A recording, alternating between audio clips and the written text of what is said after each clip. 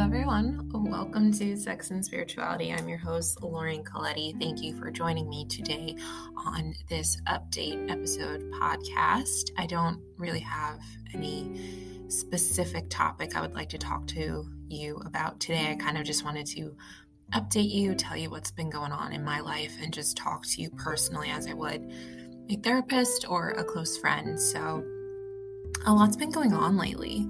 I don't know how everyone's doing. I hope you're all doing well. It's the last day of March, which I'm really excited about because March is kind of, at least in New York, it was so extreme. Like it was either sunny and 60 degrees or it was like 30 degrees and chance of snow.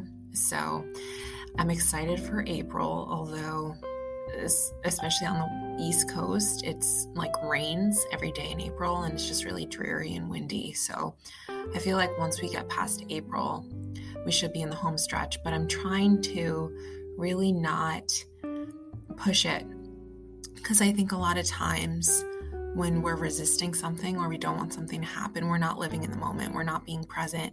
We're not being mindful. And the best way to really surrender to the universe is to enjoy the present moment. So I don't want to rush April. I don't want to rush today. I find myself guilty of this consistently, like constantly all the time, wishing it was later in the day, wishing it was tomorrow, wishing it was next month. And it takes us out of the present moment more than anything else when we're dreaming about our future or dwelling on our past. And I've been trying so hard to just stay present because it really is the best gift that we can give ourselves. Even if the present moment is less than ideal, which has been the case for me for the last few months, just think of something you could be grateful for today. And I think that's why I really treasure journaling and doing my self-care activities every single day. They're my non-negotiables to show myself love and really care for and nurture myself. And these include journaling. This includes meditating. This includes doing yoga, going for a walk. And of course, now that I'm working again, I can't do all of these things all the time, especially being in school.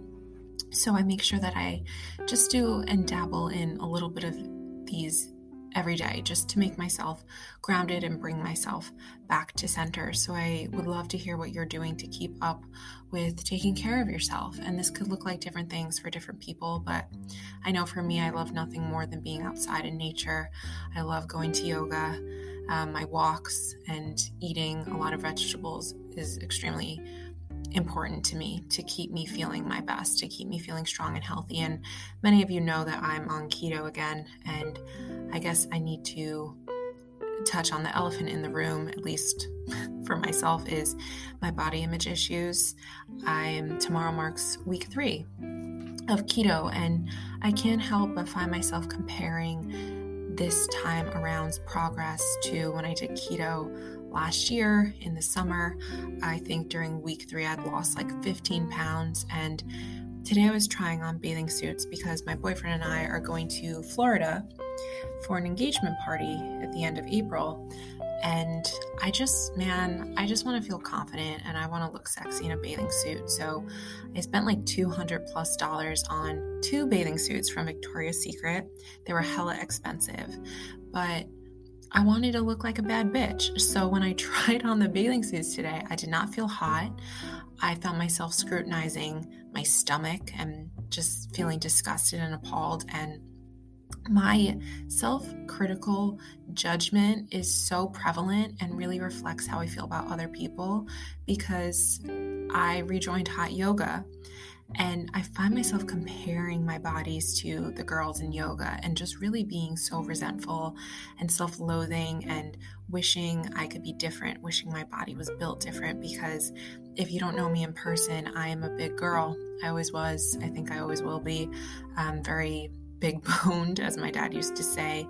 I've never been small. I've never been petite. So I found myself in the past and even to this day so jealous and envious of girls who are naturally tiny because being a bigger girl, being tall and quote unquote thick, if you'd like to say that, I just have always felt so masculine and I've never felt feminine. And I know it's such societal brainwashing and just the way I've been conditioned as a female in America that to be desirable, you have to be sexy, you have to be youthful, you have to be docile and submissive and take up not a lot of space. And I've never felt like I deserved to take up space on this earth.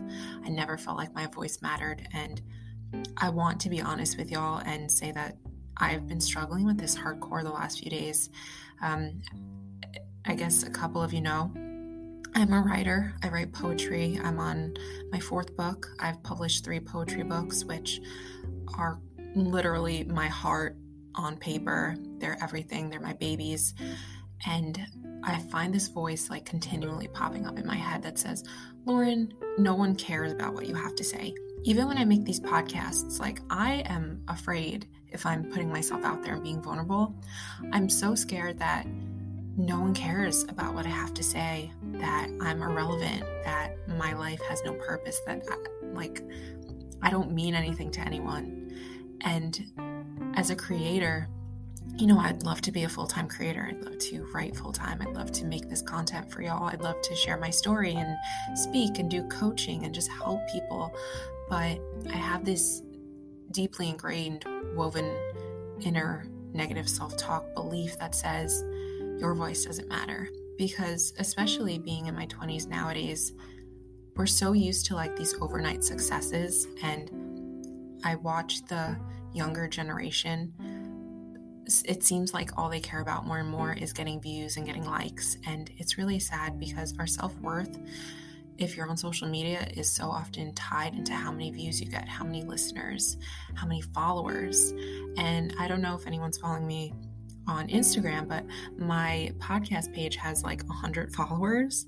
So it could get extremely discouraging because, again, going back to being a woman, a female, in America, we're taught that the only way to get attention is to show our bodies.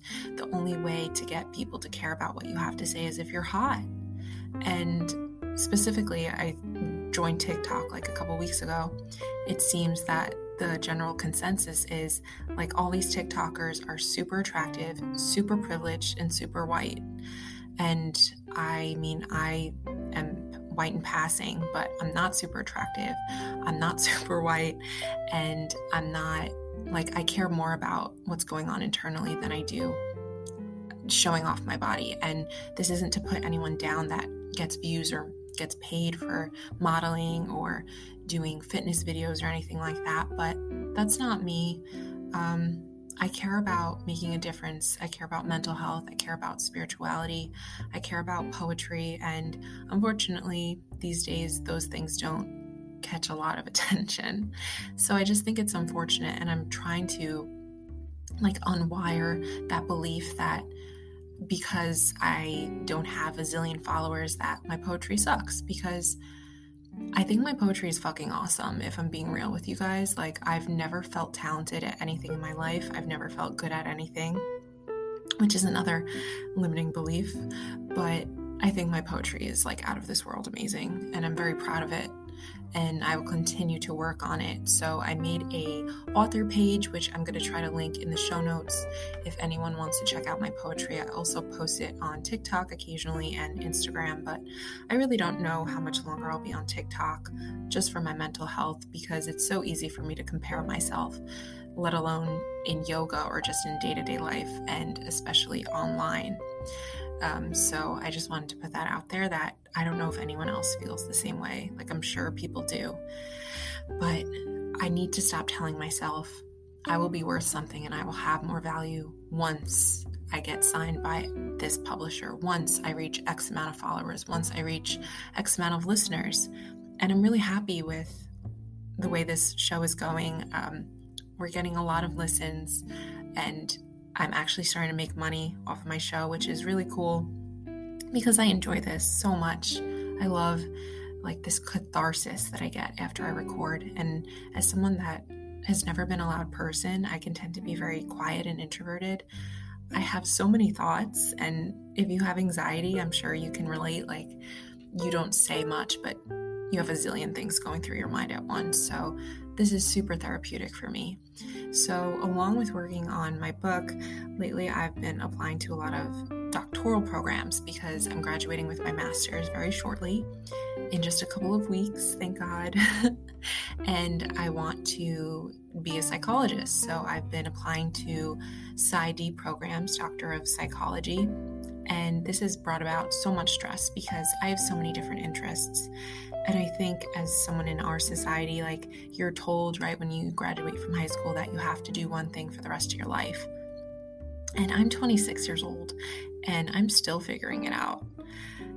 I have so many different areas of interest. Like, I don't know if I want to go into counseling psychology or school psychology, forensic psychology, or if I want to place a focus on marriage and family therapy. Like, I'm still deciding, and it's going to take time. So if you don't know what you want to do for the rest of your life, it's really okay, because we are constantly changing, we're constantly transforming, and I think this is a really good thing. If we were just staying stagnant and not moving or not challenging ourselves, not pushing ourselves out of our comfort zone, we wouldn't be growing.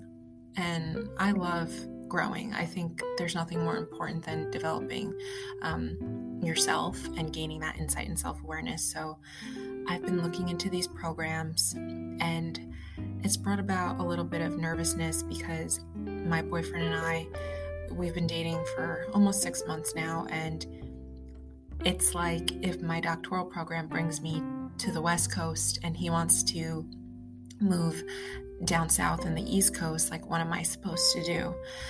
And we got into like this conflict last night where I felt like, if we're going to break up in a year, why don't we just break up now? That's what I said to him. And I got very defensive. I found fear creeping up. I found it was my ego talking and my self-protective mechanism. And Nick wouldn't really let me do this. He wouldn't let me push him away, which I'm really glad, because it does not feel good when we're operating from such a low vibration, right? And I felt like I wanted him to read my mind. I wanted to talk to him about it, but I didn't want to be the one to say, hey, let's talk about it, because for some reason it just felt weak. And I felt like I had to put up this facade as if, oh, I don't care. And this is the fearful avoidant in me speaking. But we came together and we communicated about it, and I felt so much better after we did. And I'm really happy he said something. I'm really happy he cared enough to notice and acknowledge my feelings. And it's funny because I said to him the other day, I'm like, hey babe, I think I'm going to go to Arizona for my PsyD program. Like, see ya.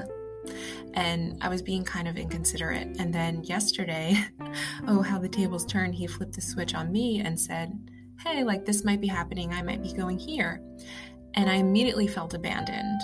I didn't even put a name to it until now. Like, that was the first thing I felt like I was being abandoned.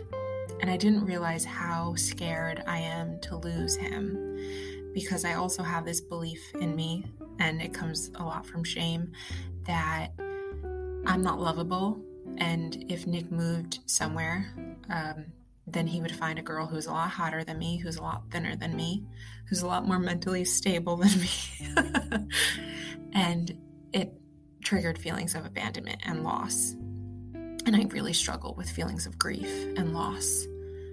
And I'm scared. And that led me to act in a way that I wasn't super proud of. But it's all a learning process, because this is the first healthy, non-abusive relationship I've ever been in.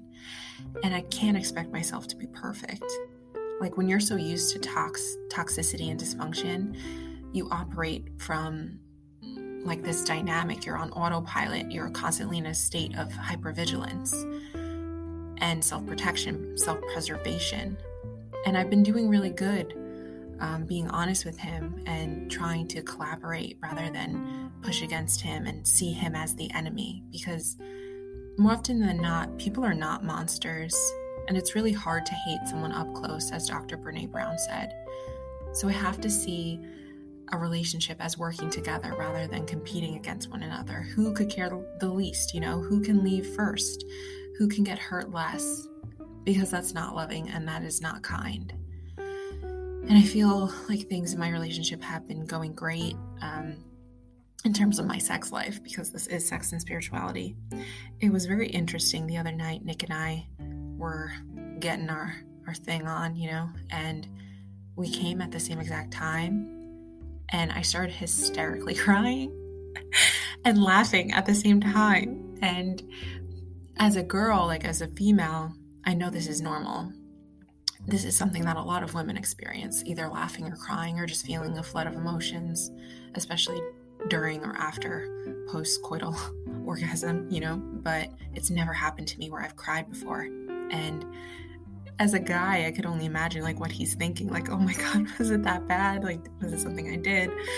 But I thought it was really funny, but I also found it to be kind of embarrassing, honestly. And Nick is the first partner I've ever had where I've came, let alone this many times, but at the same exact time and I remember thinking it wasn't possible. So I just wanted to say, like, feeling safe and surrendering to someone and really truly letting someone see you and just allowing yourself to be your authentic self, that will allow you to open up sexually. And it was a really powerful bonding experience. I felt super connected to him, and it was really raw and uncomfortable, especially as someone that's very insecure with their body and working on their body image. But I'm really happy in the direction this relationship is going.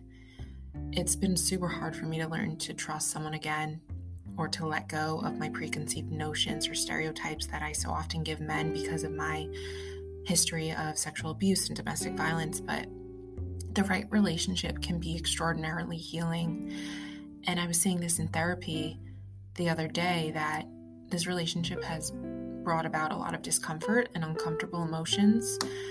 But I know that every relationship we are in is a spiritual assignment, and we can either dip before we really learn the lesson and allow ourselves to emerge in its purpose in the soul's relationship contract, or we can just embrace it for what it is and learn to work through it. Now, this isn't to say that you should put up with any abusive behavior or manipulation or control or anything that makes you feel terrible, because a relationship shouldn't make you feel bad. It could be challenging. It could be difficult to show up and to speak your truth and to find yourself.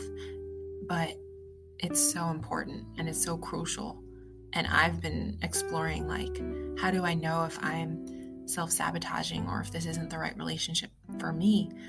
And I think the answer comes down to, how does my body react? What does my intuition tell me? Am I scared? Am I trying to protect myself? Am I trying to run? Am I trying to detach? Am I operating from my fear and my ego? Or is this an opportunity for me to learn to love and to be loved? So I think I'm going to end it there before I get all over the place like usual. But I thank you so much for listening to me, and I hope you will connect with me through Instagram, through direct message, by liking, rating, subscribing, and sharing if you resonated with this in some way, shape, or form. And I will keep you guys updated. I plan on putting out another Instagram poll for what you'd like to hear about in the next episode or future upcoming podcasts. So thank you again, and I hope that you took something from this, and I hope that this lifted you up and gave you something you need to hear today.